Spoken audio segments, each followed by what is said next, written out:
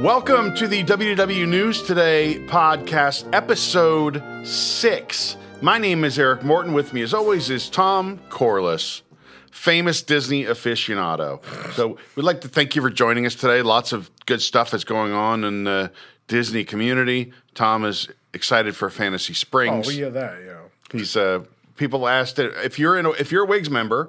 The Wigs are joining us right now. We are filming this live for the Wigs, and then this will be edited and uploaded to YouTube for the rest of the general public. It'll be airing in a few days. But if you're a Wigs member at the $5 or $7 and up, there's no $5 level. So the $7 and up level, then you can watch us do this nonsense live. As Tom said, I have the chat up. So we have the chat up. We'll be responding to the Wigs as we do this. And today we're going to talk about unbuilt Disney attractions. These are things that were in the works, were discussed, were publicized, that people knew about. Different levels of that. Right, different levels of that. But things that didn't do that. There are so many of these that we may be doing multiple parts. We will be doing. Yeah, and today's is just, I think, episodes. Today's episode is just Epcot from 2017 to now. There's that much to talk about. And you know we're serious because, as Tom observed, I'm wearing my podcast glasses. The pod glasses. They're different this time. You notice, right? They have these little silver. I have the clear ones, and I can't make up my mind. So I'm not like, even though I had glasses when I was very young, I always hated them. I would lose them. They would get broken, all this stuff. I've never been good about wearing them. I decided I would be better off being blind than wearing glasses because I just didn't like them. I didn't like the way they As someone who is actually blind, I assure you that's a mistake.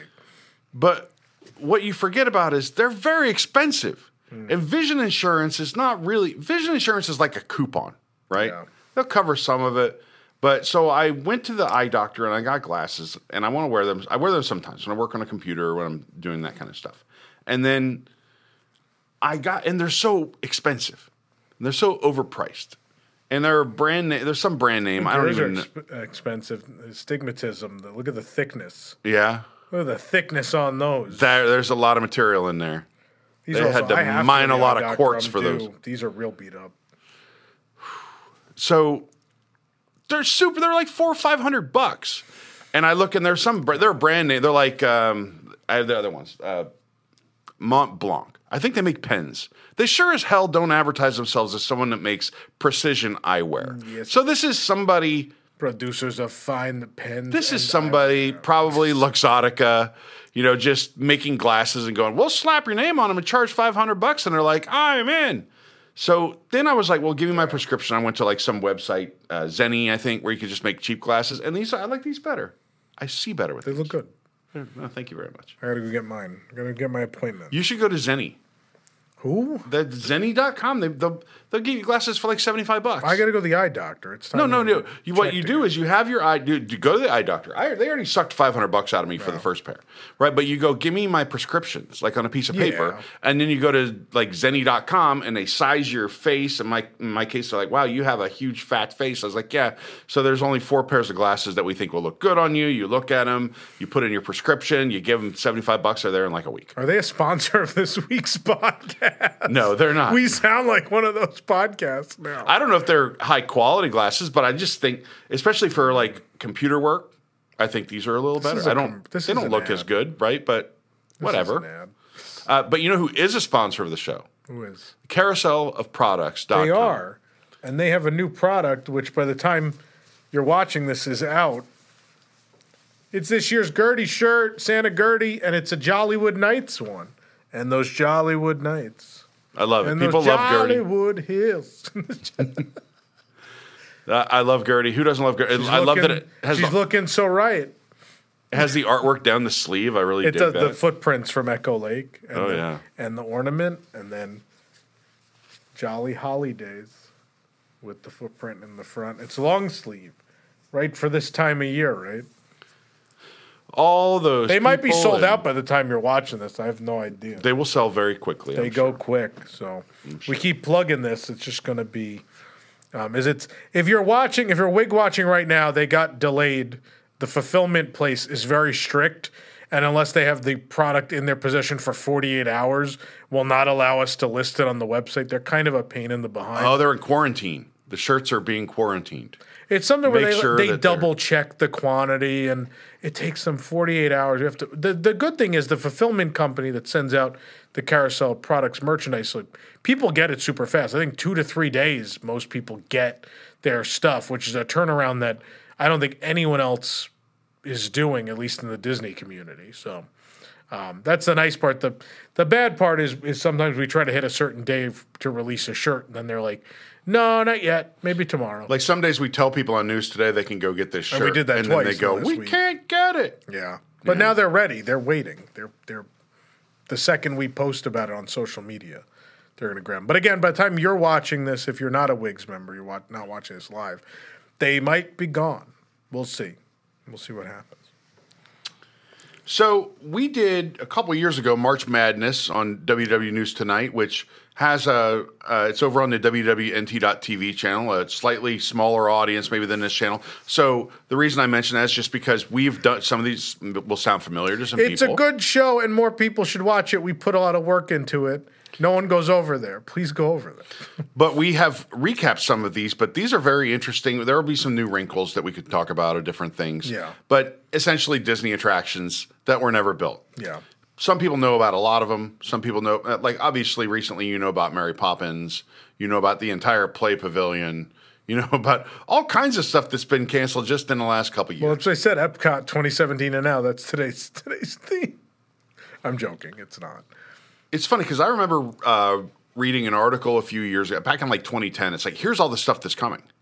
And like a lot of that stuff, almost everything on that list made it, right? You have all the stuff in New Fantasyland. You have, well, that was the bulk of it, right? There are all kinds of things. Yeah, the 2009 Expo, they announced new Star Tours and New Fantasyland, and I remember correct. Else. There wasn't much else. They did some dining experiences. They had, let me see, Main Street Electrical Parade coming back. There's some more minor stuff, but like big projects. Patina stuff, restaurants. Via Napoli was the next year. Via Napoli. Yeah. Best Friends, the pet store, or the pet care center. The pet care center that my Poppy goes there sometimes. For the best care a pet can get. Wait, that's Petland discount, sorry. Makeover Castaway Key. I don't really know what they did there, but I'm sure they did something. Obviously, new cruise ships, the Dream and the Fantasy. Those all came out. Yeah. Star Tours 3D. It was Star Tours 2 was the name at the time.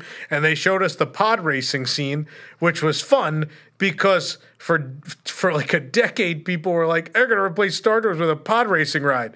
And then Disney trolled us by showing only the pod racing scene of Star Tours. So everyone went, oh, we're getting the pod racing ride just really late. That's also when they announced things like Flamingo Crossings. They announced the Four Seasons was going to be like the anchor resort there. The one glaring exception. Four Seasons is a Flamingo Crossing. That's Golden Oak. Two different areas. Two different things, right? I'm sorry if my language confused you. I got excited. The one thing that didn't, the one glaring exception is the bowling center. Do you remember this?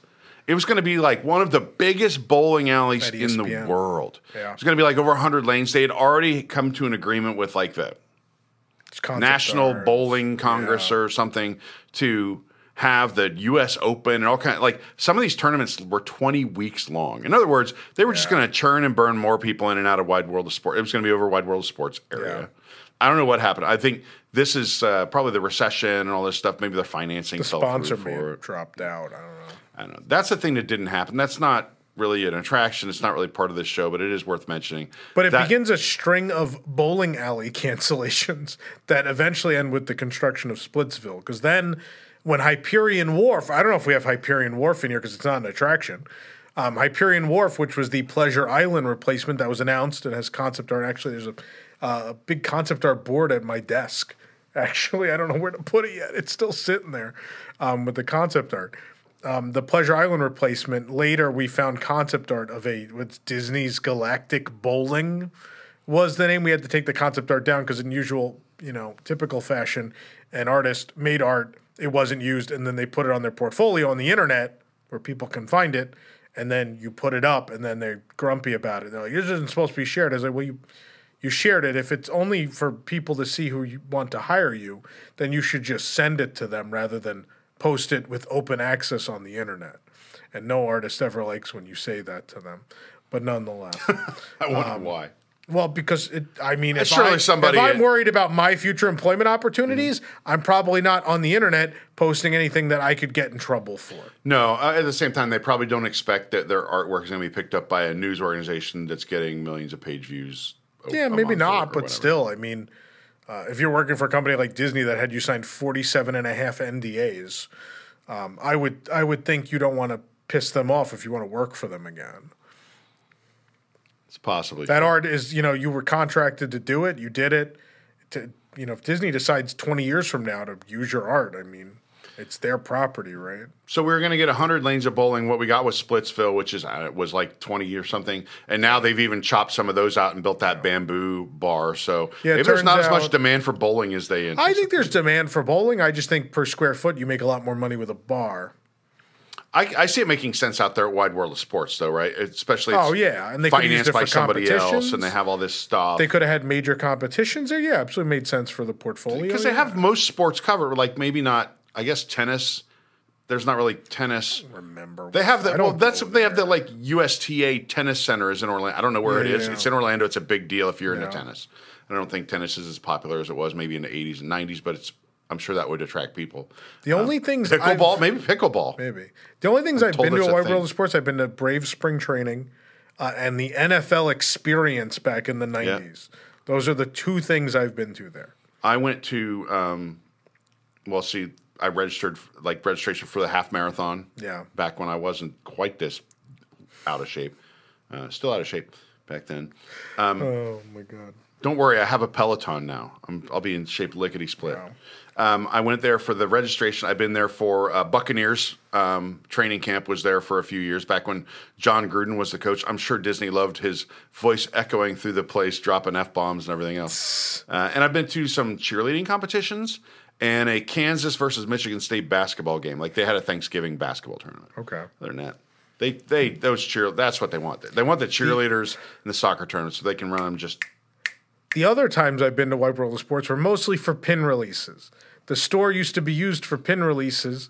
I think one year it was the turkey hunt. What they used to do for Thanksgiving was essentially a cardboard board to put pins on. And you had to go to several locations to finish the set. And one year it was the store at Wide World of Sports, which was weird. Then there was a year where they did like an event at Wide World of Sports. There were a bunch of sports-related pins that came out there with Disney characters.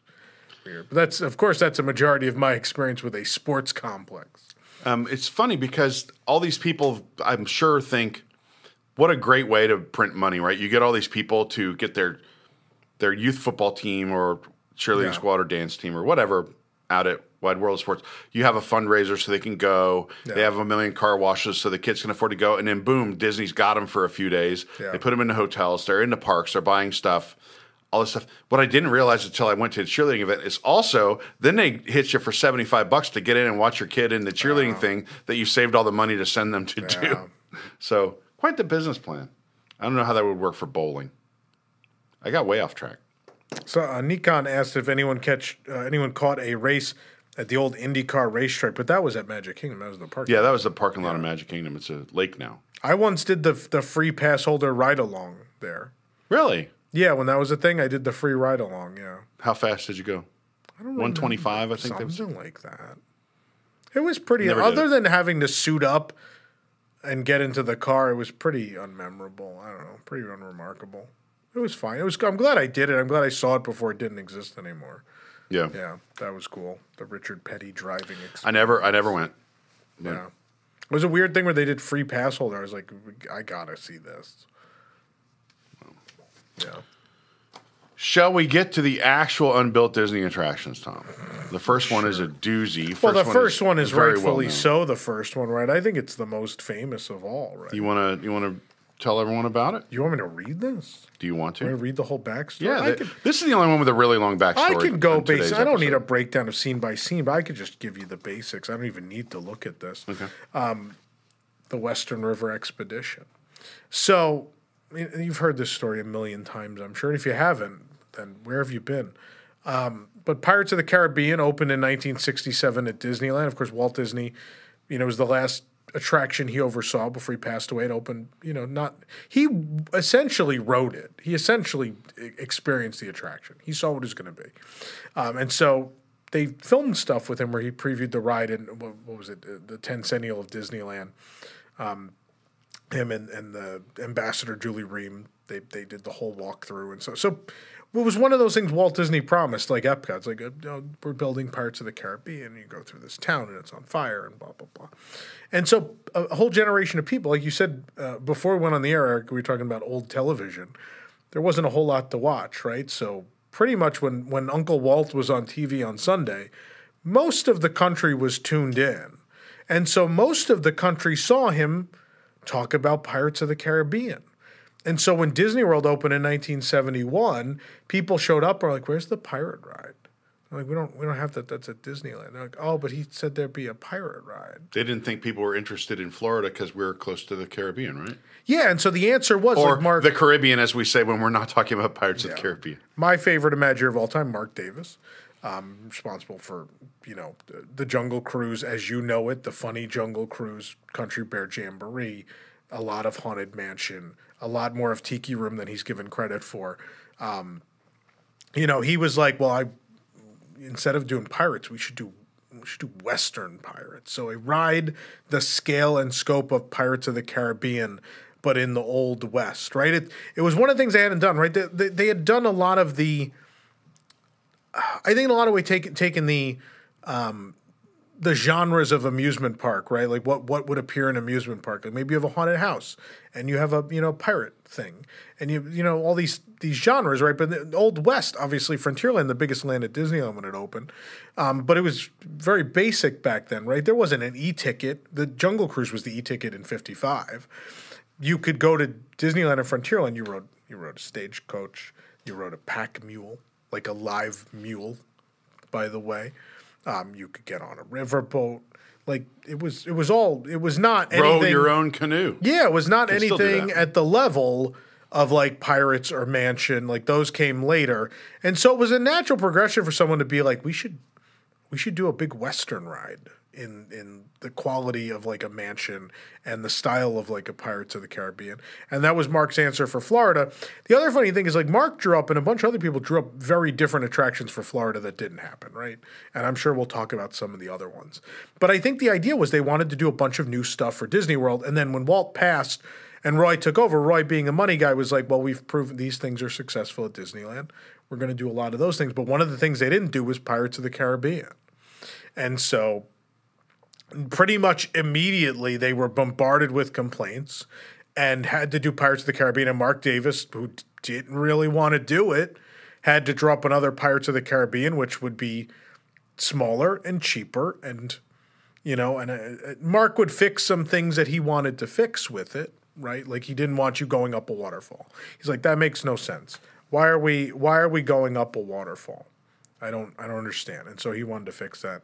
So Mark had to build a Pirates of the Caribbean. He didn't really want to do it, but he got to fix a couple of the things he wanted to fix, right? So you go up the waterfall at Disneyland. There was no way around it because of the way it was built, right? It was built. They were doing a walkthrough. They dug it out, and then suddenly in the middle, we're like, we have animatronics and a boat ride system. This should be a boat ride with animatronics. And they're like, well, these rooms are built. They're like, I guess we'll drop people through the rooms and get them out to the big show building.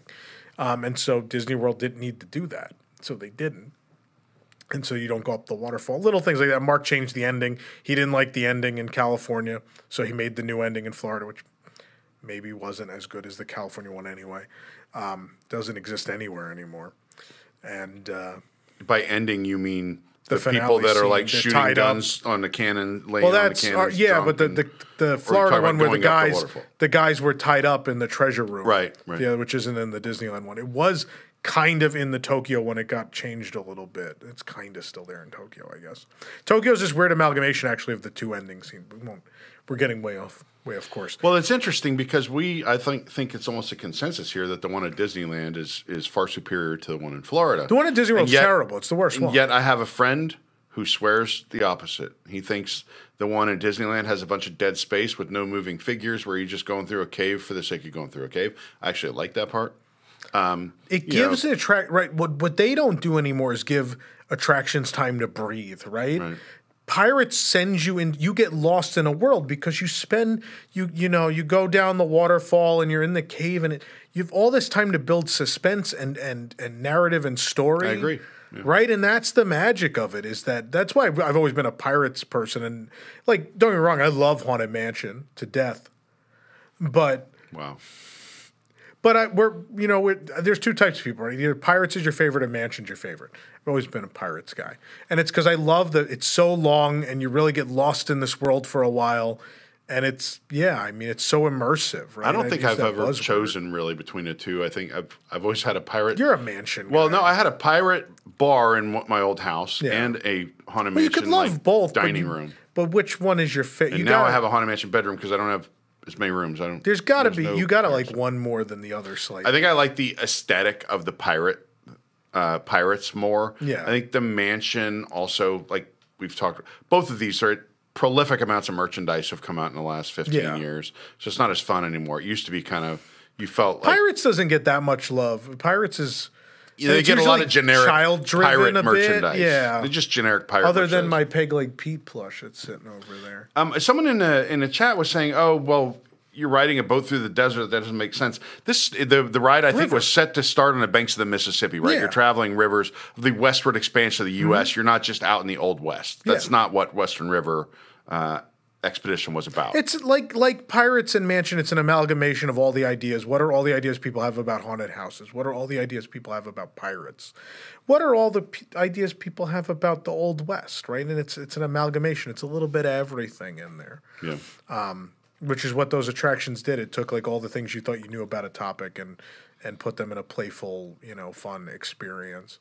But yeah, so they built Pirates, and through all of this, Mark believes he would still get to build Western River because they left the land out there. So what eventually became Big Thunder and Splash, in one of those cases, many years later, was the land earmarked for Western River. So you'd look out across Tom Sawyer Island, and there would be this giant mountain, which would have been the biggest building Dry Gulch they had built. Is that what it's called? Dry Gulch? No, Thunder Mesa.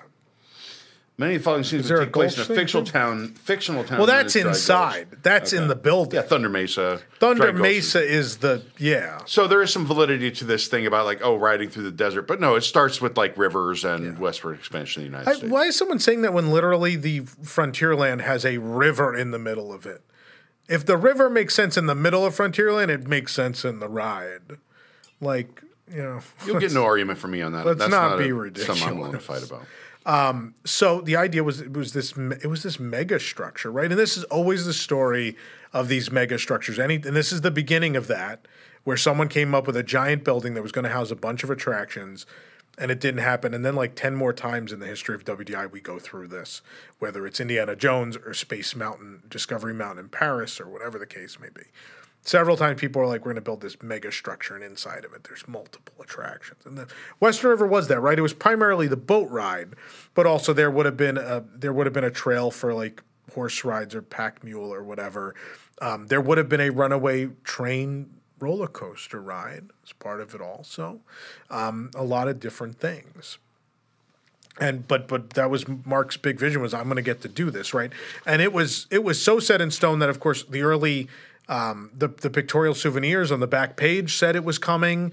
If you went to the Walt Disney Story on Main Street, USA, the model was there with an animatronic owl from the ride. They already built the owl, and Hoot Gibson was telling you about what you'd experience years later when you came back and rode the Western River Expedition. Needless to say, it never happened. They kept pushing Mark off. Then there was the oil crisis. They decided to do Space Mountain instead. Capitalizing, of course, what was the moon landing, 69? Yep. So that's what people wanted at the time, was space, right? And they were like, well, Walt also had this idea for the space ride. This seems like a really good time to do it. And they did. And then Mark was still convinced he'd get to do Western River. And in the meantime, his protege at the time, which was a fellow by the name of Tony Baxter, was working with him a little bit on the project. Tony was in charge of the little runaway mine roller coaster, which was a small part of the project. And the project morphed, right? The mine train was more integrated at first. Then there was a version, you'll find art out there where there's the Thunder Mesa building, and then Big Thunder essentially is next to it. They're separated but together. And then eventually, Tony may or may not have pitched just the mine train ride. And management may have said that seems there doable. aren't enough runaway mine rides in the world. Something that a lot of amusement parks had done at that point, yeah. There's one, again, by done the way, at a level that's a higher level. There's one, by the way, I just have to mention, at Silver Dollar City called Fire in the Hole. And it just celebrated its 50th anniversary. They're redoing it, right? They shut it down. Yeah. It's done. And I don't know if Silver Dollar City is. I mean, they might still be open for a few more days. So maybe that ride is still open. But it is. May it rest in peace. They're going to totally redo it. But it'll still be Fire in the Hole, right? It's going to be called Fire in the Hole, but it'll be different. All new. Okay. Right. So I actually know someone through someone who is works for the company that's going to be doing a lot of the scenery and stuff. Oh, cool. So cool. So that's a big. When you talk to anybody that's been to Silver Dollar City, they all say Fire in the Hole. I need to go. I even think Dollywood has some runaway mine type of thing. Six Flags Great Adventure had a garbage version of it. I think it might still be there. But nonetheless, but the idea was much greater storytelling, right? They're going to build a mountain and there will be animatronics. We have 2 mine roller coasters just at the Magic Kingdom. Yeah, but either way, obviously that begins. Mark Davis becomes very disillusioned with the company. He works a bit on Epcot Center, but not a whole lot. Ward Kimball gets credited a lot with World of Motion. Most of it's actually Mark's. There's a lot of Mark. Did Mark make the Sea Serpent? World of Motion. I don't know, but like the other funny thing about like Western River is several things end up getting built, right? So like, there's the buffalo in Listen to the Land. Yep, those were designed for Western River. That's why they exist. But anyway, so like Mark thought that was going to happen. Tony Baxter probably stabbed him in the back. It's been, everyone has their theories about what exactly happened. Did Tony go behind his back and sell the project? Blah, blah, blah. But either way, Mark is not around much from that point on. Right. And that's what happened to the Western River Expedition. It I think once Big Thunder was approved, that's the end of the story. Western River wasn't going to happen. That happened in 80, and then the rest of the Western River plot was taken in 1992 for Splash. But you can go down a rabbit hole, Western River. There's a lot of concept art out there. There's models. There's maquettes. There's D23 did a full ride through, essentially, using art and music they found a couple years ago, which I think was the only... The D23 events have been declining in quality, the Destination Ds. Yeah. That one, like I remember being like, this was worth the price of admission. This is very, very cool.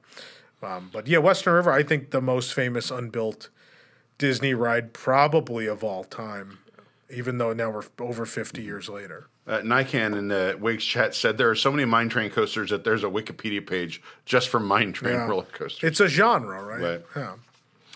All right, next up we have the Atlantis Expedition. Oh, boy. The ride would have been a retheming of the submarine voyage, which had closed in 1998. This is Disneyland, based on the movie Atlantis, The Lost Empire. It would have also replaced the Autopia. Guests would have been able to use a mechanical arm that extended out into the water from their submarine window to grab gold coins and gems lining the seafloor. Obviously, the movie tanked. I don't know that that's exactly why they canceled the ride, but it has to be a contributing factor, right? I think that's exactly why they canceled it. But so they closed the submarine voyage way before Atlantis came out, right? And then people actually have there's photos on the internet. You can go look this up. There are photos of like the load area of the submarine voyage covered with a tarp, and it says Atlantis Expedition coming whenever. Right. So it was a thing that was happening. It was announced, and I think maybe you're seeing the concept art now. I assume we had it in the piece, but it's really cool concept art. There's like a mountain and stuff, and it's really neat. And instead, 2007, we get the Finding Nemo submarine voyage. So, which it's good that the subs still exist. I'm happy they exist. I like that the subs are still there. It's a shame Atlantis failed, right? And so we talked to. Do you like the movie? No. I talked to someone we're going to have at the event in May, Marcello Vignali, who has the unique. I think he's the only person to ever do it. Like so many people in the history of WDI started in Disney Animation and moved to WED, right? Marcello went the other way. Marcello worked at WDI and then moved to feature animation. So Marcello was there during Atlantis, and when I did the call with him to set up the him appearing at the event, we talked about Atlantis a little bit, and I was like, yeah, I remember being super excited to go see that and thinking like, wow, they're finally doing a big action movie, an epic. This is an animation. This is going to be unbelievable. And then the movie ends, and it was like, oh, Disney can make bad movies. Because that was, you got to remember, I grew up in the Disney decade, right? So I'm born and The Little Mermaid happens. Right? So I don't Are you like indirectly taking credit for this? I'm born and then The Little Mermaid happens. So I only grew up with successful Disney movies. They were only a successful studio really to that point. And then that never struck me that I could go see a Disney movie and not like it. Yeah, I was born in the 70s. There are plenty of thinkers. You knew. Yeah. You knew it was possible. I did not. And I saw Atlantis, was like, oh, all right. And then Marcello talked about that a little bit, how they knew there were some story problems and just I think that would have been a cool attraction. I don't know. That would have been fantastic. I don't know how much the arms grabbing stuff added to it. I get it. They wanted to make things interactive for people. I think that would have just caused it to break down more often. An opportunity to sell stuff. You could buy the stuff you picked up off the floor, Here's another one people talk about a lot. Yeah. The Mount Fuji roller coaster at Epcot. Another super famous one. Inspired by proposals to bring a version of the Matterhorn to a planned Switzerland pavilion, the Japan pavilion was to receive a gigantic recreation of Mount Fuji. As with most Disney mountains, this mountain would have contained a roller coaster ride. In fact, it would have been Epcot's first, a title that Guardians of the Galaxy Cosmic Rewind eventually claimed. We did this so long ago that it said it will claim instead. It hadn't happened yet. Yeah, it had not happened when we wrote this. Yeah. But, so maybe it's a myth. One thing I heard about was allegedly due to their relationship with Kodak, the name Fuji was kind of a problem. Yeah. I don't know if that's true because obviously back in the day, film was a big deal, right? Yeah. Now everybody just walks around with a camera, especially at a theme park, pictures in their pocket. What's that? Especially at a theme park, it was like the number one selling thing in a theme park was film. Right. Yeah. And then they would have little places like the Kodak. There were stores photo spot where you would take a good spot to take a picture. But it'll blow your mind. There were photography stores. Parks had not only just a primary one, there were often secondary ones, right? Yeah. The Crow's Nest, which is now where you do Pirate's Adventure, Treasure of the Seven Seas, that sign-up location, that was a secondary film store, a little kiosk, Yeah, so Kodak paid a lot of money to Disney to be their official film provider and have their film sold exclusively in the parks. So the idea of their competitor, whose name is Fuji, being in there was probably I don't know. Same reason Figment wasn't green. Yeah. Remember, Figment wasn't green because Kodak. That's Fuji's color. You can't do that. Yeah. And then he became purple, which I think in the end was absolutely the right decision because green dragons are a dime a dozen. Purple dragons, not so much. So I still think it would be interesting. There's a giant show building, basic room for a giant show building back there in Japan. Well, there is a giant show building. But that wasn't for the Mount Fuji coaster. We'll talk about that. It's not even in today's episode. No, but same thing with Atlantis. We're going to come back to Atlantis for Magic Kingdom, too. Yeah. One of my favorites, which we did a whole super long YouTube video about that you can watch Fire Mountain. Go look. We did a Back to the Future, which is our in-depth, long discussion show just on that project. Yeah. All right, so our next one would be Toontown Transit. Mm-hmm. This would have been at Disney's Hollywood Studios and at Disneyland. Yeah. In the 1990s, the Disney MGM Studios and Disneyland were supposed to add a Roger Rabbit simulator ride called the Toontown Transit, based on the movie Who Framed Roger Rabbit, of course. It would have been a madcap adventure. You always got to say madcap. If it's an adventure, it's got to be madcap. Aboard flight simulators surrounded by animated screens to take guests on a hair-raising. That's your dad joke in there? Is that your language? I don't think I wrote this. Ride through a zany cartoon world with Roger Rabbit. The vehicle would have been a toon bus named Gus. He would have to share the illustrious name of a Disney character named Gus with old Gus from Cinderella. So this is wild because this is essentially them developing the second iteration of Star Tours. How do you take Star Tours another level? And the answer was, could you animate a film and wrap it around so it looks like you're in the bus and it's all around you, which I don't think is something they did with a simulator for quite some time after that. I think it took a long time after the early 90s for someone to figure that out. Someone has finally made a simulated bus ride. Fast and Furious supercharge over their universe. Yeah, That's good stuff. Yeah, they nailed it. I love this concept art that you're probably looking at now. With Rogers, like they would have had somehow his body imprint would have pressed into the ceiling as if he fell onto the roof of the bus. This is a super cool idea. There's art floating around of the or the queue and the load area in Hollywood studios. It was what's the big train terminal in LA? I don't know the name. But whatever the giant train terminal is in LA in the 1930s, it's a replica of that. It's gorgeous. It would have been really pretty. So you didn't start in the Toon World. I guess the Toon bus would have picked you up in LA and taken you to Toontown. So you would have lived that moment where you're in the real world, right? And suddenly you enter the cartoon world through the tunnel, right? Yeah. Would have been super cool. I got corrected. Gus is also a field goal kicking donkey. He is. There's a lot of Gus's. There are. One of them's so important that my girlfriend named her Jeep after it. His name's Gus. Oh boy, we already have people that are getting way ahead with some memes in the Wakes chat. We're not. Is that not one on in this this? episode. It's not in this episode. Well, it's not. Secret Swiss bobsled training facility will be another time. All right.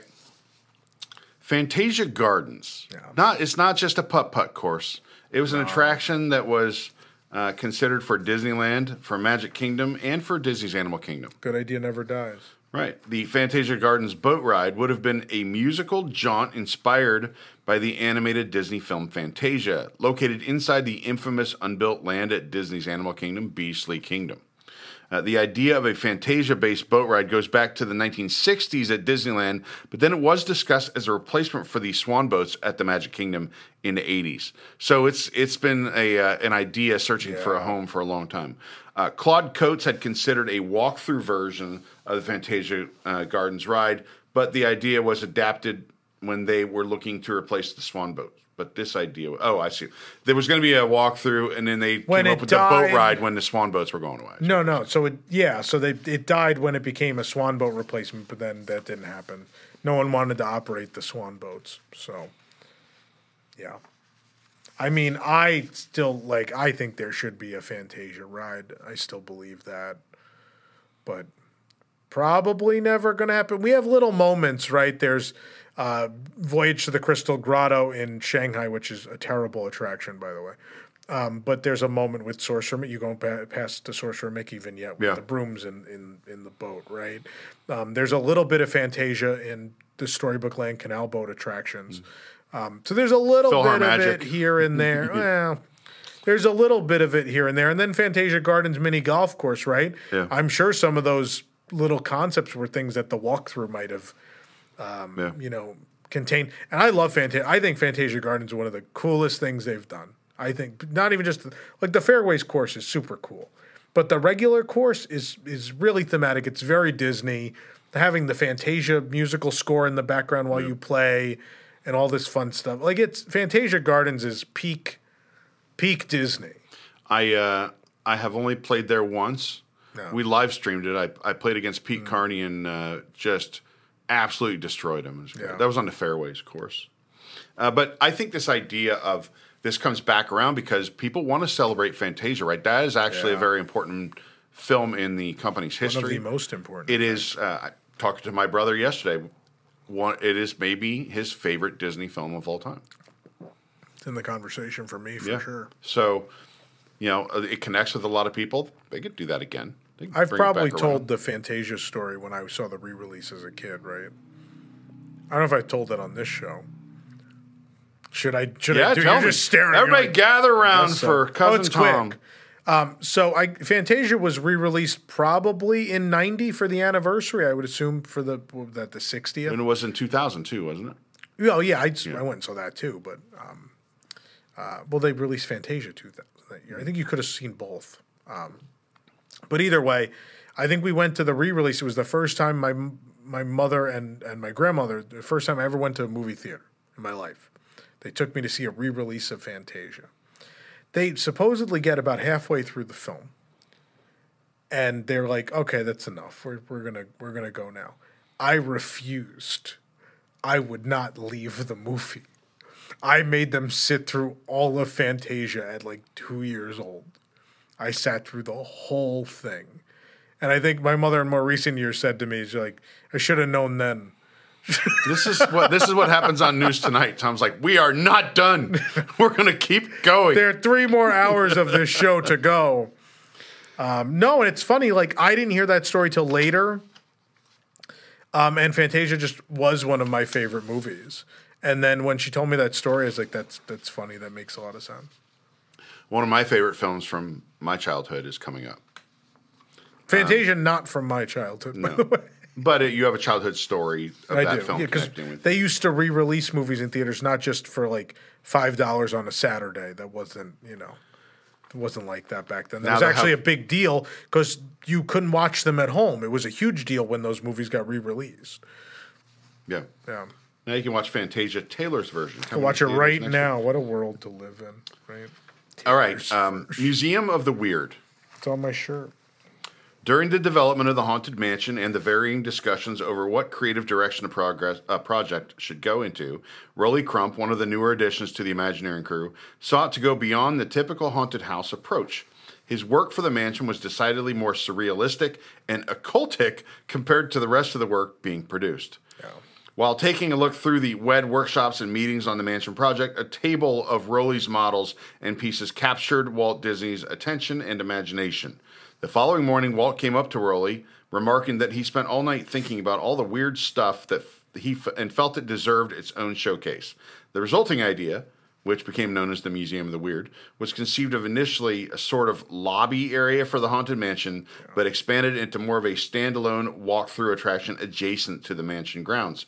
However, Walt's death led to the project being scrapped, although a few of Rolly's ideas inspired features that are inside the Haunted Mansion itself. And still inspiring. Yeah. The Haunted Mansion, if you've seen the Haunted Mansion parlor announced for Disney Cruise Line for the Treasure, there is a very different version of the plaque sign for the Haunted Mansion. There is a sea creature with weird, uneven eyes and tentacles wrapped around the Haunted Mansion sign. That is a sketch of Raleigh's from Museum of the Weird. And I'll say, like, he obviously is a huge name, a giant, in Imagineering. And one of my favorite projects he did was Mr. Toad's Wild Ride at the Magic Kingdom, the 2-track version. And we have a set piece from that attraction here in our museum. I'll take a picture and we'll throw it. We have no reason to think he didn't paint it, but we can't confirm that he did paint it. He painted like most of the stuff in that attraction. It looks like his style. That would be really cool if we could prove that. But yeah, maybe someday. But it's So I, in an auction a couple of years ago, I got an actual prop from Mr. Toad's Wild Ride at Magic Kingdom, and it's very big and very cool and very Raleigh. And when you talk about things that it was more surrealistic and occultic compared to the rest of the work, I think of things like, when I think of surrealism, I think of like Salvador Dali, right? And occultic, I think of going to Gideon's for a cookie, right? The decor in there, the crooked book. I wonder if it was stuff like that. I've seen some of the concept Well, yeah, art, the candle man's a little Salvador Dali. It's also a little like Gideon's, right? It's somewhere. What's the guy named Stuart Valencia, the Orange Boy? The Orange Boy, definitely. A lot of that feels like it's on the verge of Raleigh Museum of the Weird stuff, right? Yeah. But yeah, another super famous Mark Pyle said, why is Rolly not on a tombstone at the Haunted Mansion? Well, a couple things. The what's the maintenance guy in the cemetery? What do you call him? The gravedigger guy. His last name is Crump. The caretaker. His last name is Crump. It's something Crump. And now they have actually in the films. Does he have a name?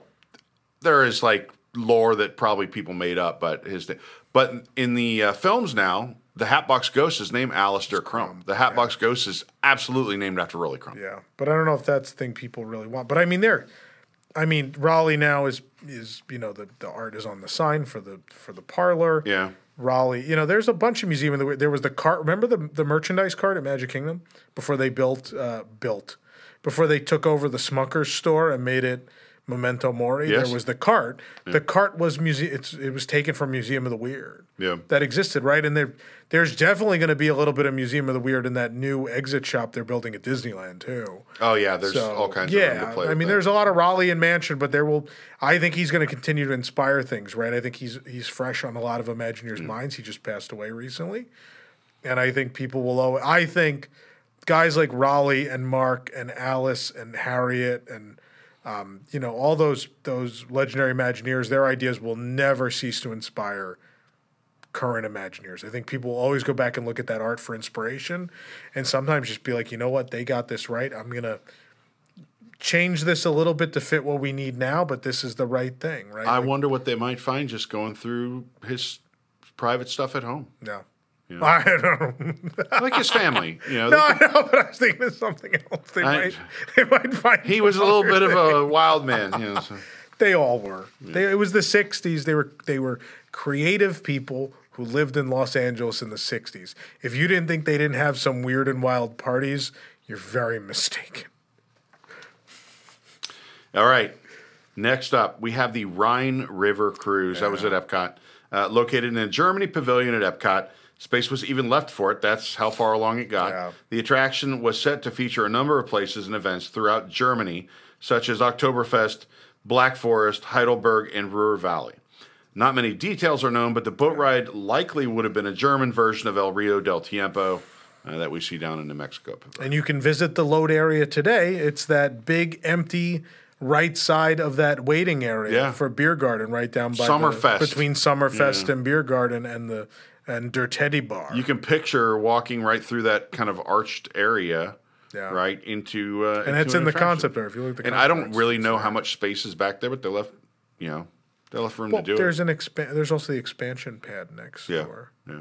I still I know we're not doing the Epcot episode. I think they have slept on a Tangled attraction for too long, and I think that's the answer. I think Tangled boat ride in the Germany Pavilion should be a thing.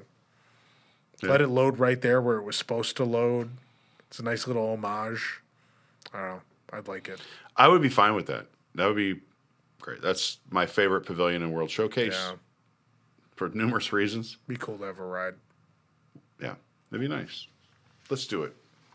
I don't have a whole lot to add to it. I think Germany has a lot of beautiful, geography to share, and it could be pretty. And I think it would have been similar. When it came to World Showcase, if it was an American Adventure, I don't think they really knew what to do. It was like, hey, country, do you want to make a Circle Vision film or a almost Circle Vision film or boat ride? And I guess so. So the same way there were multiple Circle Vision films, and then Impressions was almost Circle Vision, just different format. I think it probably would have been eerily similar to El Rio. And I think it's probably good we didn't get it. I don't know if we needed more of the same, but I think all the ride effort at Epcot was put up front, and then all the attraction effort, right? And the effort in the back was definitely making the pavilions look right and having dining space, and No, I'm fine with having a Germany boat ride, even though it's a little redundant, right? Because you got a lot of boat rides through countries at Epcot. Then when you got three of them, kind of on one half of World Showcase. Maelstrom was different enough, but yeah. I don't know. Another flat boat ride with probably video vignettes. We probably didn't need it. We're probably all right without it. Quest for the Unicorn. That would have been this is Disney's a timely Animal Kingdom. What? This one's timely. Yeah? Oh, I'll tell you why. Yeah, go ahead. Another Beastly Kingdom entry for Dak. The Good Realm of the Unbuilt Land would have the attraction. The Good Realm. Okay, there was a Good Realm. Yeah, the Good Realm of the Unbuilt Land would have had the attraction Quest of the Unicorn. It would have been a mythological maze that led to a grotto where the unicorn lived. There's a beautiful piece of concept art of this grotto, by the way. It was an animatronic. It was supposed to be an animatronic at the end. So, the way the story goes, what are you dying about? Because I just saw Cabin in the Woods where the unicorn is murderous. I thought you were just thinking of Hagrid's Magical Creatures Motorbike Adventure. No. Where the unicorn, she's a mum. She's a mum. Anyway, going back to, funny enough, we're talking about Hagrid's because that's where we're going with this story. The way the tale goes is a number of people who worked on Animal Kingdom were let go. Beastly Kingdom wasn't built. And guess where they took those ideas? They took them over to Universal and worked on Islands of Adventure. And so you will talk about the dragon thing, which became Dueling Dragons. But the unicorn thing, Flight of the Unicorn, the little roller coaster, was because those people worked on Quest for the Unicorn. A lot of that land in particular, Lost Continent, had a lot of unbuilt Disney stuff, right? Poseidon, right? People forget about this. Poseidon's Fury begins its life as a Disney attraction. It begins its life as a show element in the Living Seas. Oh, wow. So it's the idea of the Living Seas was the story begins with the lore of the ocean, how people, in olden times, viewed the ocean as this mythical thing. There must be this sea god who controls the oceans and the waves and makes these things happen. That was their way of explaining things. And then it would evolve into what the film was that ended up with the Living Seas. And inevitably it would have been rethemed to Triton's Fury by now. Triton's Fury, oh my God. So a lot of Lost Continent was stuff they didn't get to do with Disney, which is very similarly a lot of Disney Sea at that time was that too. It was all these ideas that kind of, I think, never saw the light of day and people just sort of resurrected them. We're like, okay, this unicorn thing, we got to do a kids coaster. What if we resurrect the unicorn thing and we make that the kids coaster? All right, this Poseidon, if we're going to do Poseidon, what if we kind of interpret the idea a little bit of what the Living Seas thing was going to be? Makes sense. There are still signs of Beastly Kingdom and Animal Kingdom. You can, with the head, the stone carving in the side of the river there. Yeah, so that's about it. Is it a carving? It's kind of a stone pile. Well, it's a stone. Yeah, they're like a pile of stones. No, but they make a figure like they make a dragon. It's if the bridge still a dragon in the logo. For the bridge between Nomad Lounge and Pandora, basically you can see it down there. Yeah. I was going to name another bar it's right between Nomad Lounge and whatever the bar is on the other side, but there's not really a bar. The Africa Bridge goes over what was the Dragon Cave where the fire blew out right. of. Yeah, when you were on Discovery riverboats. All right. Now we get into one that's pretty trippy. Oh, boy. This is a good one. I like this Plek 2's Fantastic Intergalactic Review at Disneyland. Plek 2's Fantastic Galactic Review was set to be an alien musical review show in the Carousel Theater at Disneyland as part of the canceled Tomorrowland 2055 project. Yeah. Characters in the show include the Flying Circus's three-armed ringmaster, P.T. Quantum. God. P.T. Quantum. So good. As well as some giant swamp creature that rose out of the muck and sang operatic arias with its multiple mouths. It may have also been envisioned for Walt Disney World at one point. There was a model in the essentially Walt Disney Story space that showed New Tomorrowland, and I believe Plek 2 was listed. Does Plek 2, is that like an acronym for something, or that's just a name they came up with? Or just a character name, Plek 2's Fantastic Intergalactic Review. Just an original character they came up with. It was a very creative time. Space opera with this. It reminds me of sounds so the cool. Fifth Element. A Carousel of Progress show, but it's a space alien review. Man, what a fun idea. It's Tomorrowland 2055. What a loss! And again, this is one of those talk about always blaming Disneyland Paris. Blame Disneyland Paris for Tomorrowland 2055 not happening. Yeah. Plek 2. That one is just it's a weird one. Just bizarre. The next one on here counters a point you made earlier about how they announced all that stuff at that D23 here's something that didn't happen. There is something from there that didn't happen. Do you want me to read this? No, there's more than one on this list. There will be a couple, yeah. Okay. Well, here we go. Do you want me to do it? Yeah, do it. Pixie Hollow at Magic Kingdom. Announced in 2009, this area was part of New Fantasyland at the Magic Kingdom. Eventually axed in favor of Storybook Circus, Pixie Hollow would have included meet and greet experiences and at one point a Cheese the Mouse version of Mater's Junkyard Jamboree. So imagine a world where alien swirling saucers doesn't exist. I try to every day. Yeah. But imagine a world where that doesn't exist, and instead you have this little Pixie Hollow area where you could go meet Tinkerbell and her fairy friends, or take a ride with Cheese the Mouse. Thank God this didn't happen. I don't think it's bad. That series didn't have the legs they thought it had. Well, their moment right? was a few years before then, right? You're at this point, even in 2009, you're lagging behind the popularity of Pixie Hollow a little bit. No, this is around the time the film series started. Is it? The Tinkerbell film series. Because I remember it was like one. ubiquitous everywhere I went in like 2005, 2006. No, was you're Pixie too Hollow early. stuff. You're way too early. Yeah, look at Tinkerbell is a 2008 computer animated film. So they announced this only a year after the first film was released. But they had Pixie Hollow toys and all kinds of other crap before then, before the film. They didn't have a TV show or no. This was a big John Lasseter thing. They must have been drinking whatever really. Then there was had. Tinkerbell and the Lost Treasure was the 2009 film. Then Tinkerbell and the Great Fairy Rescue in 2010. Then there's more of these. They were every year for a while, weren't they? Secret of the Wings was the 2012. The Pirate Fairy was a 2014. And Tinkerbell and the Legend of the Never Beast was 2015. It's going to surprise me. These are not on my radar. This series ran until 2015. So they finally were like, that's enough. Canceled, enough. And there were canceled sequels. Disney also had plans for a 7th and 8th film. The Hollywood Reporter reported in 2014 that the 7th film was canceled due to story problems. In addition, Disney Toon Studios due to story was shut down problems. in 2018. Yeah. That's never stopped them before. I just like Cheese the Mouse. He's very cute. I like Cheese the Mouse. Yeah.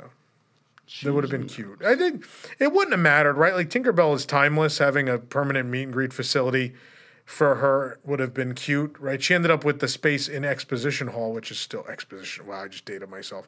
Town Square Theater, which is still empty. They haven't brought her back still, but that was the trade-off. They decided Mickey will take over half of that building and Tinkerbell will take over the other, and that's what they did.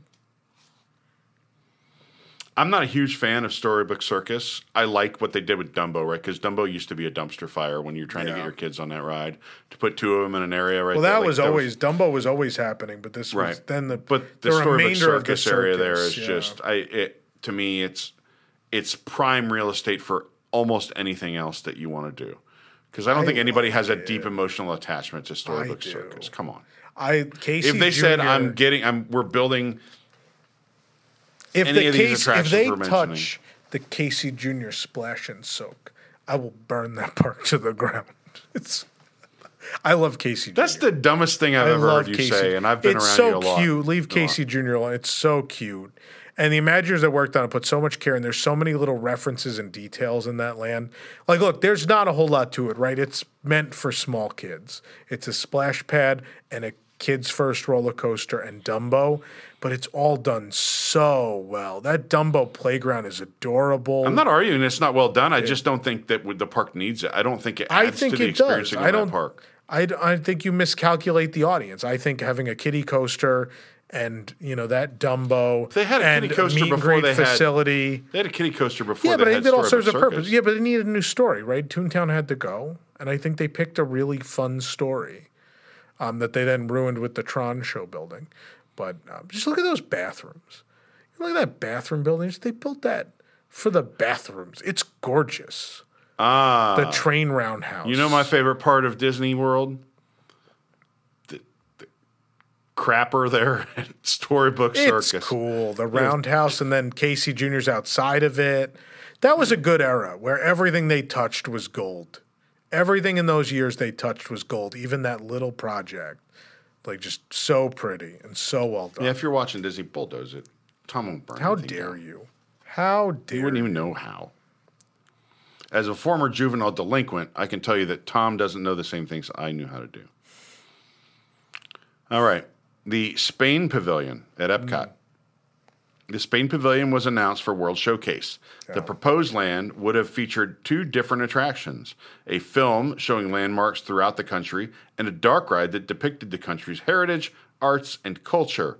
The main dining location would have been a waterside tapas restaurant offering small plates of Spain's customary cuisine. Now, this was, I mean, I have an Epcot book where it's in there. They're talking about, like, I think the Israel Pavilion and the Spain Pavilion coming soon. Those are the 2 that they had signs in the park. There were signs up, Yeah. So, do we know where this was going to be?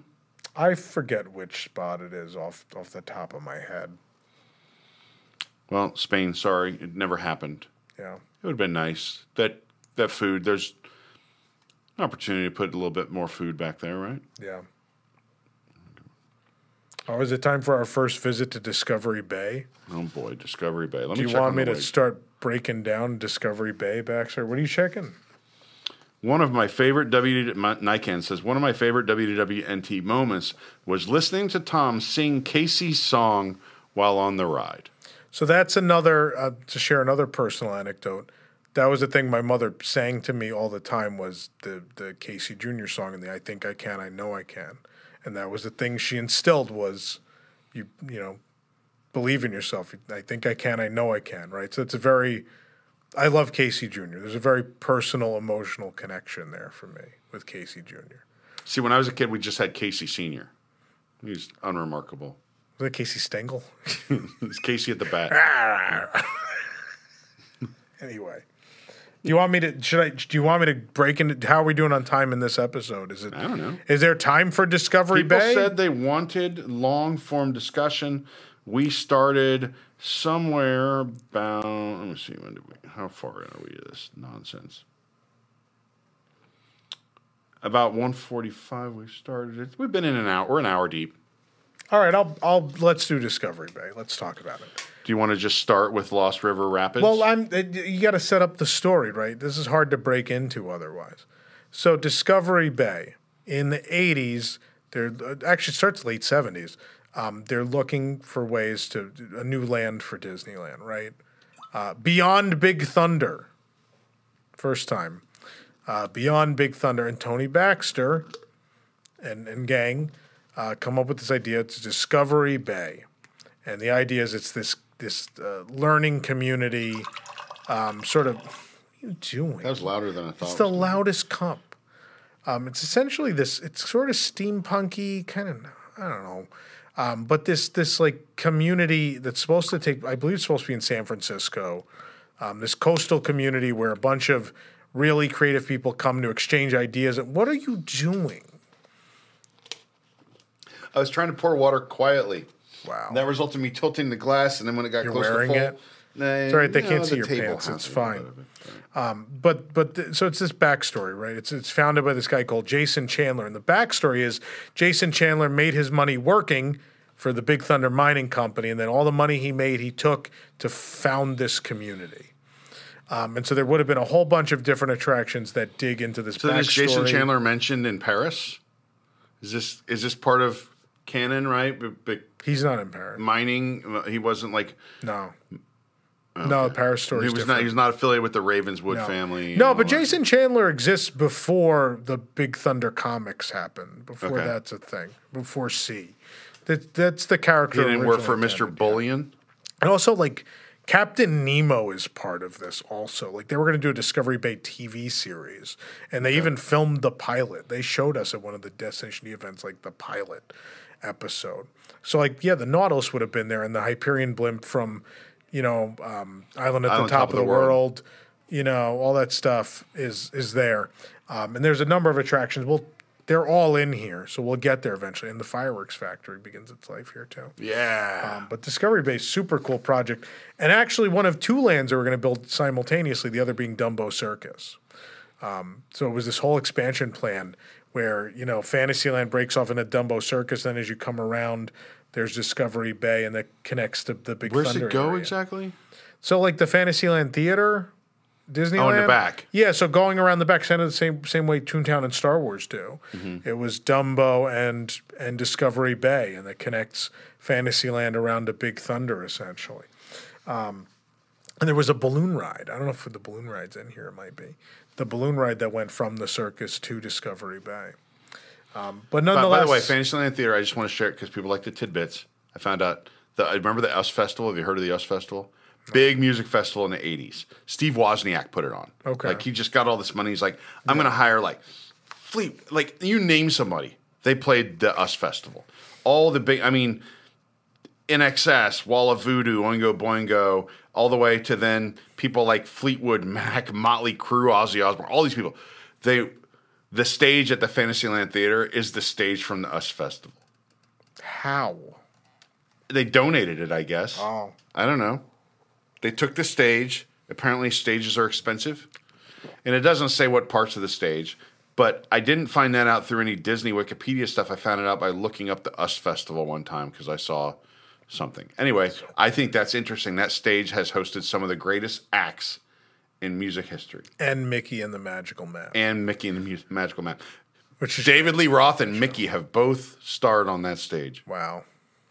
Anyway, I didn't mean to interrupt you, Tom. So, the first attraction, one of the ones with the least amount of information, Lost River Rapids, a rapids ride featuring dinosaurs relocated from the Primeval World diorama that would have been built in Discovery Bay. So the Primeval World, those animatronics which are from the 64 World's Fair from the Ford Magic Skyway that exist along the Disneyland Railroad track would have been moved to a boat ride in Discovery Bay, taking you back to the time of the dinosaurs. And there goes the best part of the Disneyland Railroad. I can't argue that. Dreams come true with Cinderella. There's another one for New Fantasyland, right? This is. Envisioned for New Fantasyland, the original plans for Cinderella were at her chateau, where guests would either be knighted if you're boys or help her change into a ball gown and dance with her if you're girls. I guess, obviously that was interchangeable. In an interactive meet and greet experience. So a big part of the New Fantasyland plan originally was focused on princesses, right? Mostly focused on the princess properties. They decided they needed more with those properties. And so they announced the expansion, and some people, mostly fanboys, crossed their arms and went, "There's nothing for me in here. What do I get?" And so the things that were sacrificed in the end were this Cinderella attraction and another one we'll talk about later. So if you've been to... and don't forget poor Cheese the Mouse. Cheese the Mouse is separate, different reason. Also cut from New Fantasyland. I think there's a different reason that left. But nonetheless, so if you've been to Enchanted Tales with Belle, Magic Kingdom, which I think is a sleeper hit. I think it's great. Tremendous use of technology and very thoughtful. Of a similar quality, these Cinderella and Sleeping Beauty attractions would have been very similar in quality, with a lot of very cool special effects and a lot of thought and care. These would have been tremendous. These are two things that came so close to happening that I would die to see. I would die to see how these would have turned out. But this one, again, they were going to build the house. So the house she lives in the film, you would have walked up to the house and went through this experience, been transported to a ballroom, and it would have been very, very cool. Fairy Godmother would have transformed the dress right in front of you. So you would have literally seen a performer stand there, not in the gown, and magically the gown would appear on her. Wow. Yeah. Super cool. Still haven't done it. Yeah. Yeah, they could find room somewhere. I think it'd be great. You could knock down Pinocchio Village House. How about that? That's fair. All right. Here's one near and dear to my heart. This is the one I watched as a kid in the movie theaters. The Black Hole. And they were going to have an attraction at Disneyland. It was a shooter ride. Yeah. What would have been Disney's first shooter ride. This one was planned for Disneyland and featured the live action film. Way before they built a shooter ride. Black Hole. And is that all we know about it? That's it. There's a little bit of art out there, but that's it. I would have loved it. I mean, it would definitely be closed by now, right? Because that ride, that movie is not in the conscience of anybody. But the movie didn't succeed, which is why they didn't build it. That's the first time also I remember vividly as a kid going, and the film itself burned up in the middle of the movie. Like you could see like little and then the film burned up, and they're like, and they turned on the lights and they told us to leave.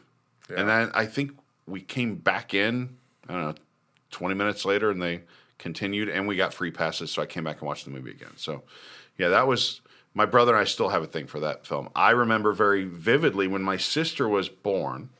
I had a babysitter, right? I was young, and they gave me as a gift an activity book for having a new baby sister, and it was the Black Hole activity book with all the stickers of Vincent and Maximilian. There's a Vincent on my desk. Yeah, and man, I loved that movie. I was terrified of Maximilian, and if you would have given me a chance to ride something where I could just shoot him 100 times, I would have done it. I think this would have been great, and I think it would have been dated very quickly. Yeah. Especially with that technology in the 70s and 80s. Did you ever have a ghost gun? Anybody have a ghost gun? You mean a proton pack? No, it's just called a ghost gun. Essentially what it is something that looks like a gun, but it had like a flashlight in the back of it. And in the front, there's like a film strip almost with ghosts. Mm-hmm. And so what you see on the wall then, as it's scrolling, is different things scroll by. And when there's a ghost, you shoot, and it blasts a hole in the ghost, and it looks like you killed a ghost on the screen. If anybody has a ghost gun, I would love to hear what you remember about it, because those were the days.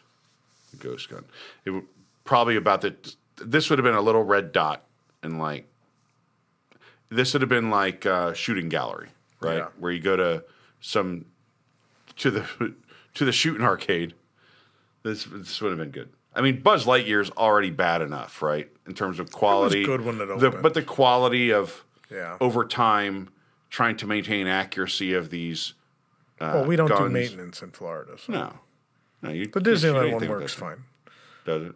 Yeah. I just skip it when I'm there, because why waste my time? I mean, it's different. I assume it's just as bad as the one here. No, I guess I'm wrong. It's different. Now, if you go to Universal, that's something they've done right? They have that new Despicable Me. I thought you were going to bring a Men in Black. No, that's terrible. But the Minion Con, Villain Con Minion Blast, where you stand on the baggage claim belt and you go around.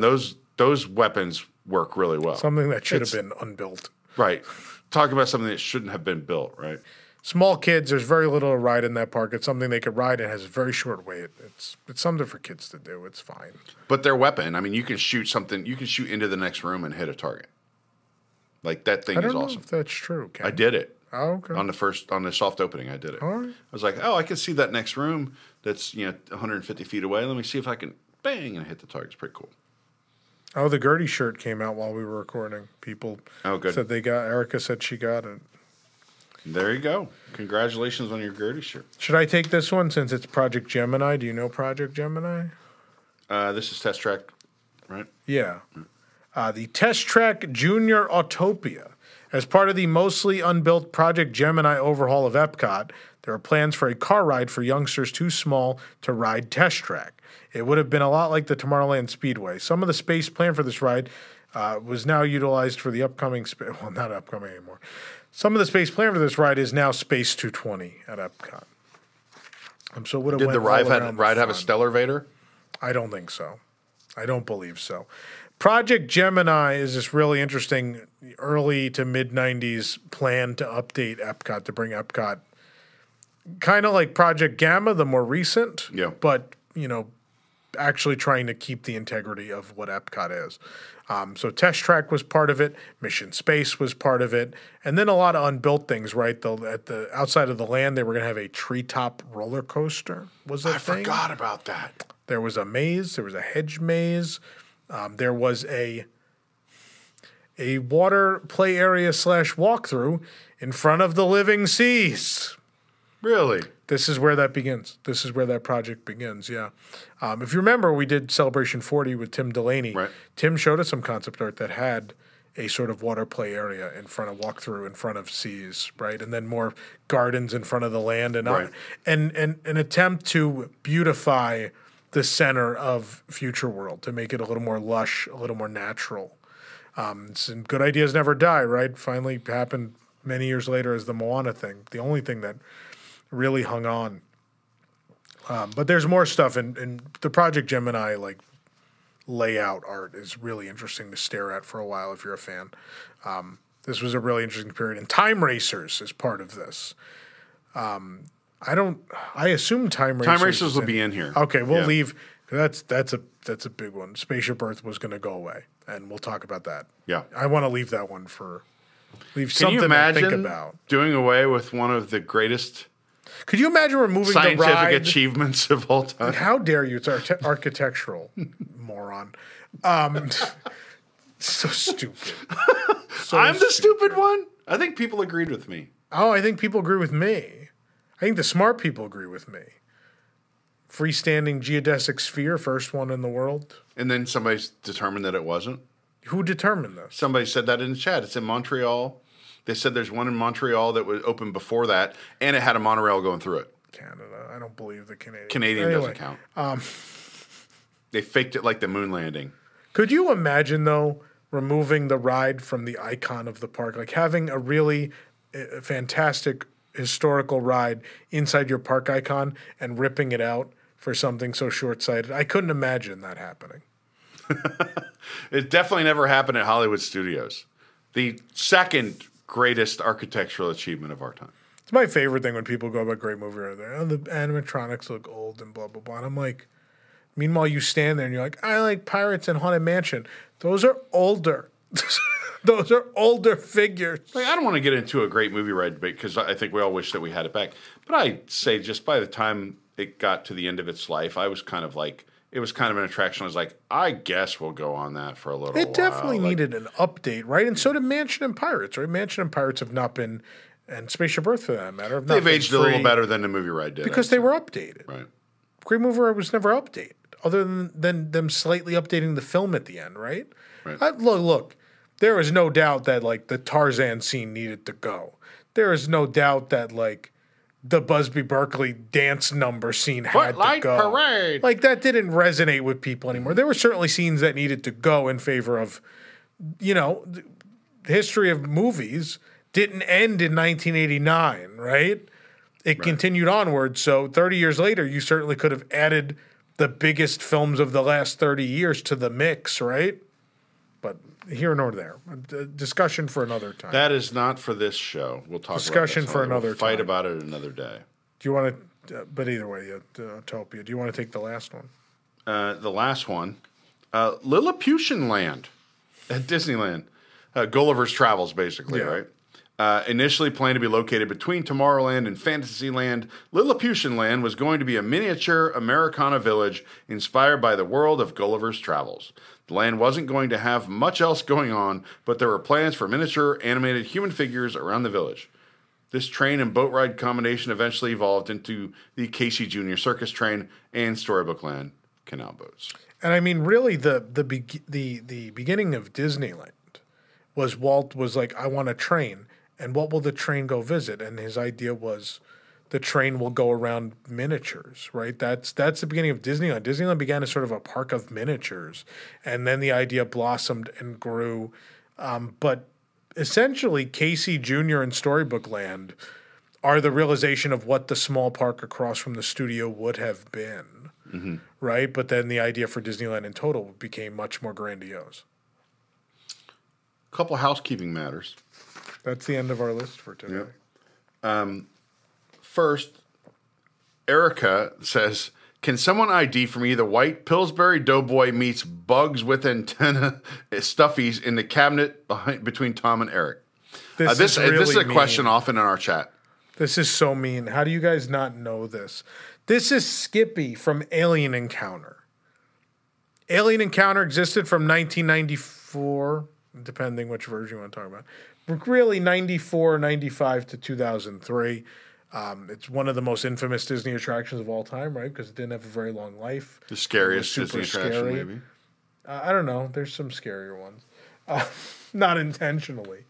But yeah, so this is Skippy, who remained. And the reason I think it's weird that you guys don't know is because Skippy remained even in the Stitch's Great Escape. So the Stitch's Great Escape pre-show featured Skippy until its demise a couple years ago. So if you visited the Magic Kingdom between 1994 and 2016, 17, 18, I forget when Stitch closed.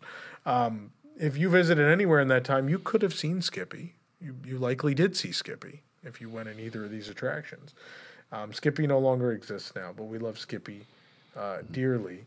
And this is airing on Halloween, this episode. and my Halloween costume or perhaps a golf cart at Fort Wilderness were themed to this year. I think I've spoiled that now. The wigs. So now the wigs know. By the time you're watching this, you've already seen my Halloween costume on News Tonight, and the golf cart hopefully ran in the Fort Wilderness Golf Cart Parade on Monday the 30th. So, okay, someone asked about the Equatorial Africa Pavilion in Epcot. I think that's going to be on an upcoming episode. That was also discussed. And Mark said it was mentioned by Alex Haley. The author of Roots. He was working on it. Yeah, he was involved. Don't worry, there's 48 more of these to go. If not more, I think Eric said he has extras at some point. I just have other things we could talk about. Okay. Specifically like Mineral King, big one, right?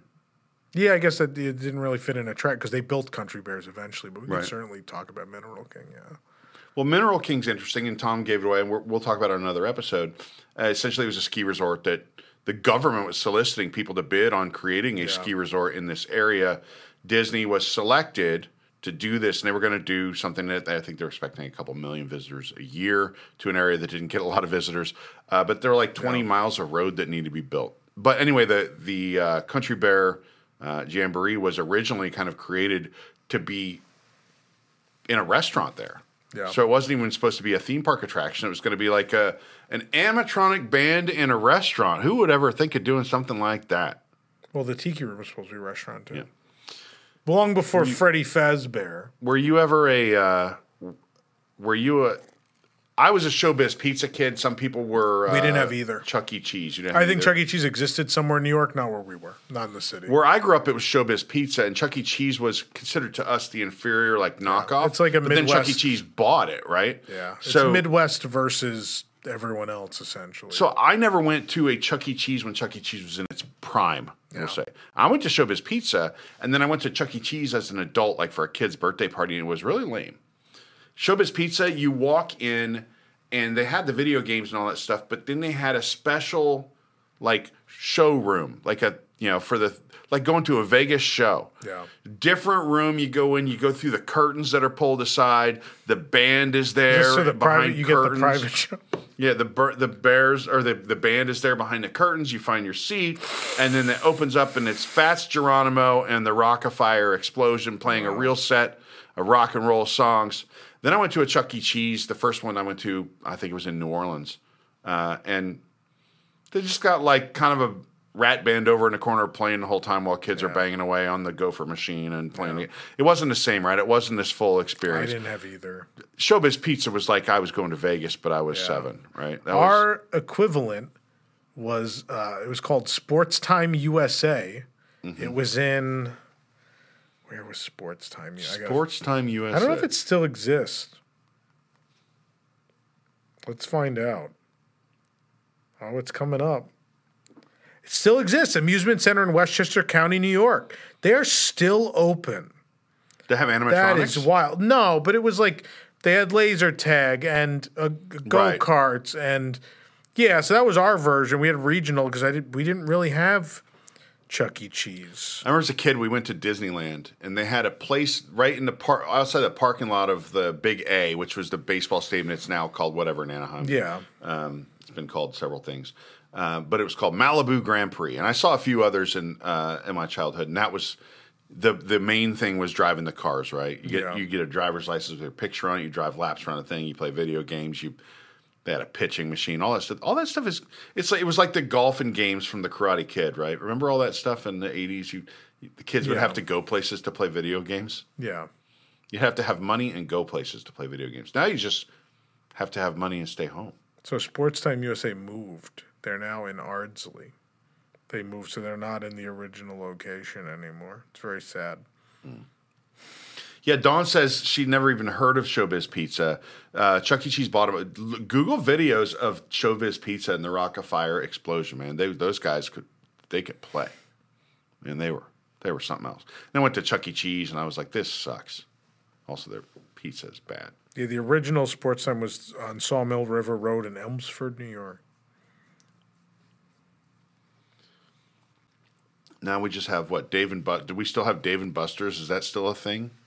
Yeah. There was another There's one a called big one in Jillian's that was Orlando. better, but I haven't seen one in years. I don't know that. Jillian's was a little more high class. I remember when we got Dave and Buster's at the Palisades Mall. Yeah. That was a big deal.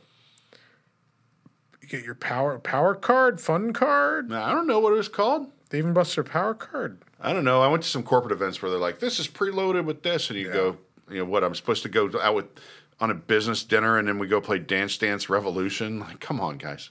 Palisades Mall, where you could eat at either the Rainforest Cafe, Dave and Buster's, Wow. Outback Steakhouse, the Outback there. Yeah, in Kansas City, we had the Oak Park Mall had the Rainforest Cafe there. Very fancy place. We had a lot of Rainforest Cafes. We only have 2 right here within a few miles of us. You know what I'm mad about? I'm mad at those people that did the video where they go to. I still haven't watched it. I need to watch it. Oh, they went to every Rainforest Cafe? In the U.S., they did not go to everyone in the world. Just Paris? There's Tokyo. There's one. is it Tokyo? There's one at Tokyo Disney. It's an experience. I thought it was at Disney in Paris. There's both. Okay. They Disney Village in Paris. I just went for the first time, and the volcano actually had the sparkler. It was a very exciting moment. Do they shout like "Sacre bleu" when the volcano blows up? Don't be like that. And then I still have to go to the one at Xperi, the one in Tokyo Disney. I still want to go there. The food looks very different, but I thought they went to everyone in the world. I was super excited. I was like, oh, they just went to all the U.S. ones? Like, I think I've probably been to as many Rainforest Cafes as they have then. I don't know. I still need to go to the one with the boat ride. Pretty soon you'll be able to go to all the Rainforest Cafes and only go to like 3. I think the ones that exist now will stay. Yeah. I want to go to the one with the boat ride. That's my dream. Where's that one? I forget which one has the boat ride. Let's see. They went to all the ones in USC. Tom can look this up. Rainforest Cafe boat ride. Oh, Joni Baloney said the person went to all of them in the U.S. and Canada. Oh, boop-de-doo. Were there 1 or 2 left in Canada? Where's the dark? Solid Snickers says... Galveston. Oh, God. In Galveston, are you sure it's not just sewage? Sorry, I lived in Houston. I can say that. Solid Snickers said, did you have an Earl of Sandwich in Paris, Tom? They're way better than the American Earl of Sandwich. We did because I forget what were the circumstances to why we ate at Earl of Sandwich. But I think we had a long night. It was the night before we had the pass holder party, which ran until very late in the morning, very early in the morning, very late at night. And so we got up late, and I think everyone just wanted to eat before we even got into the park, and so we ate at Earl of Sandwich. It was fine. I'm still a big Earl of Sandwich fan, but it was perfectly fine. The Florida Turnpike has a lot of those. You wouldn't know because you went to Miami last weekend and took the Bright Line.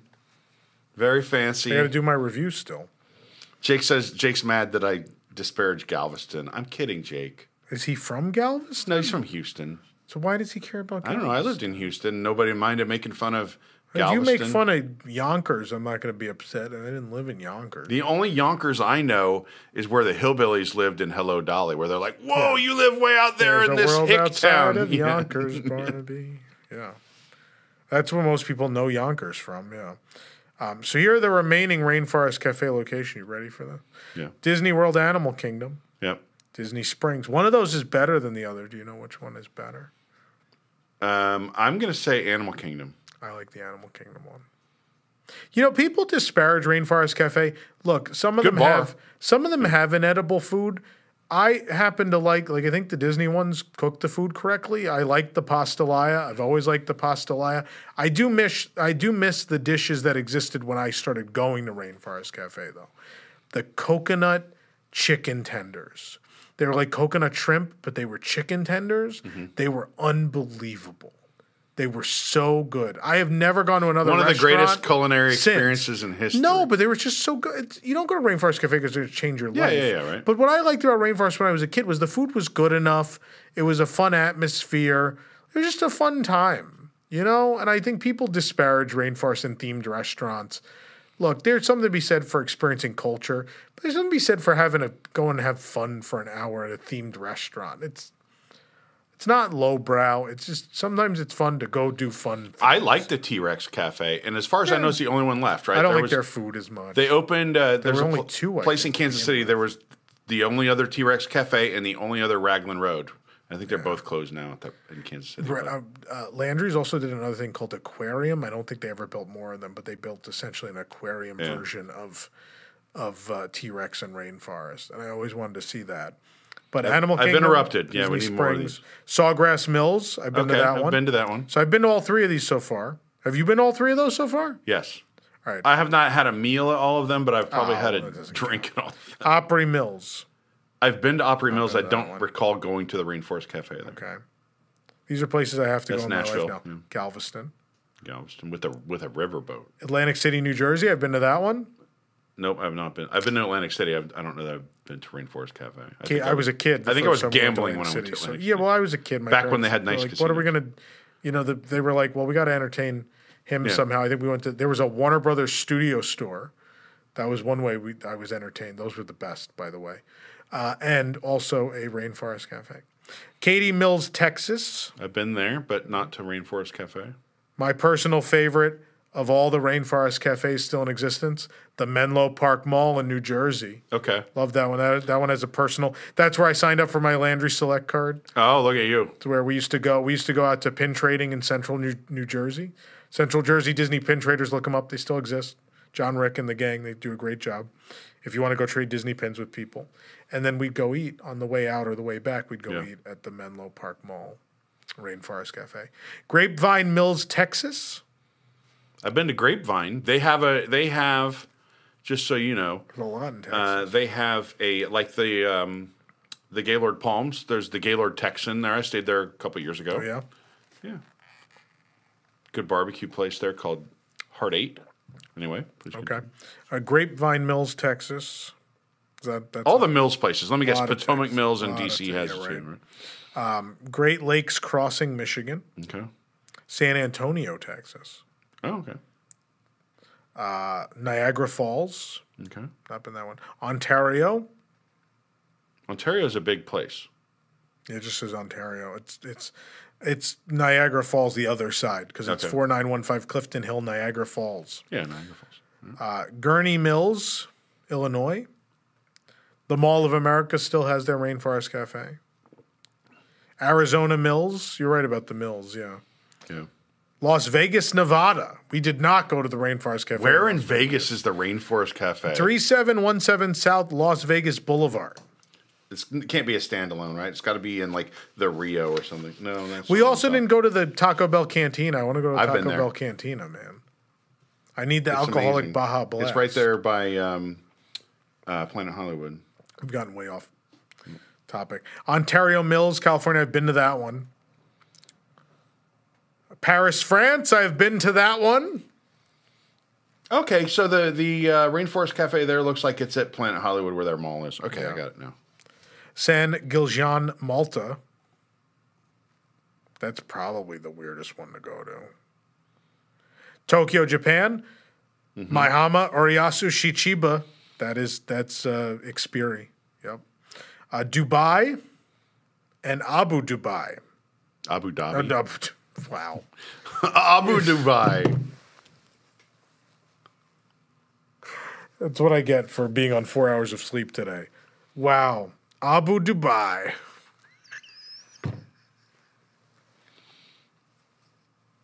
But let's end this episode.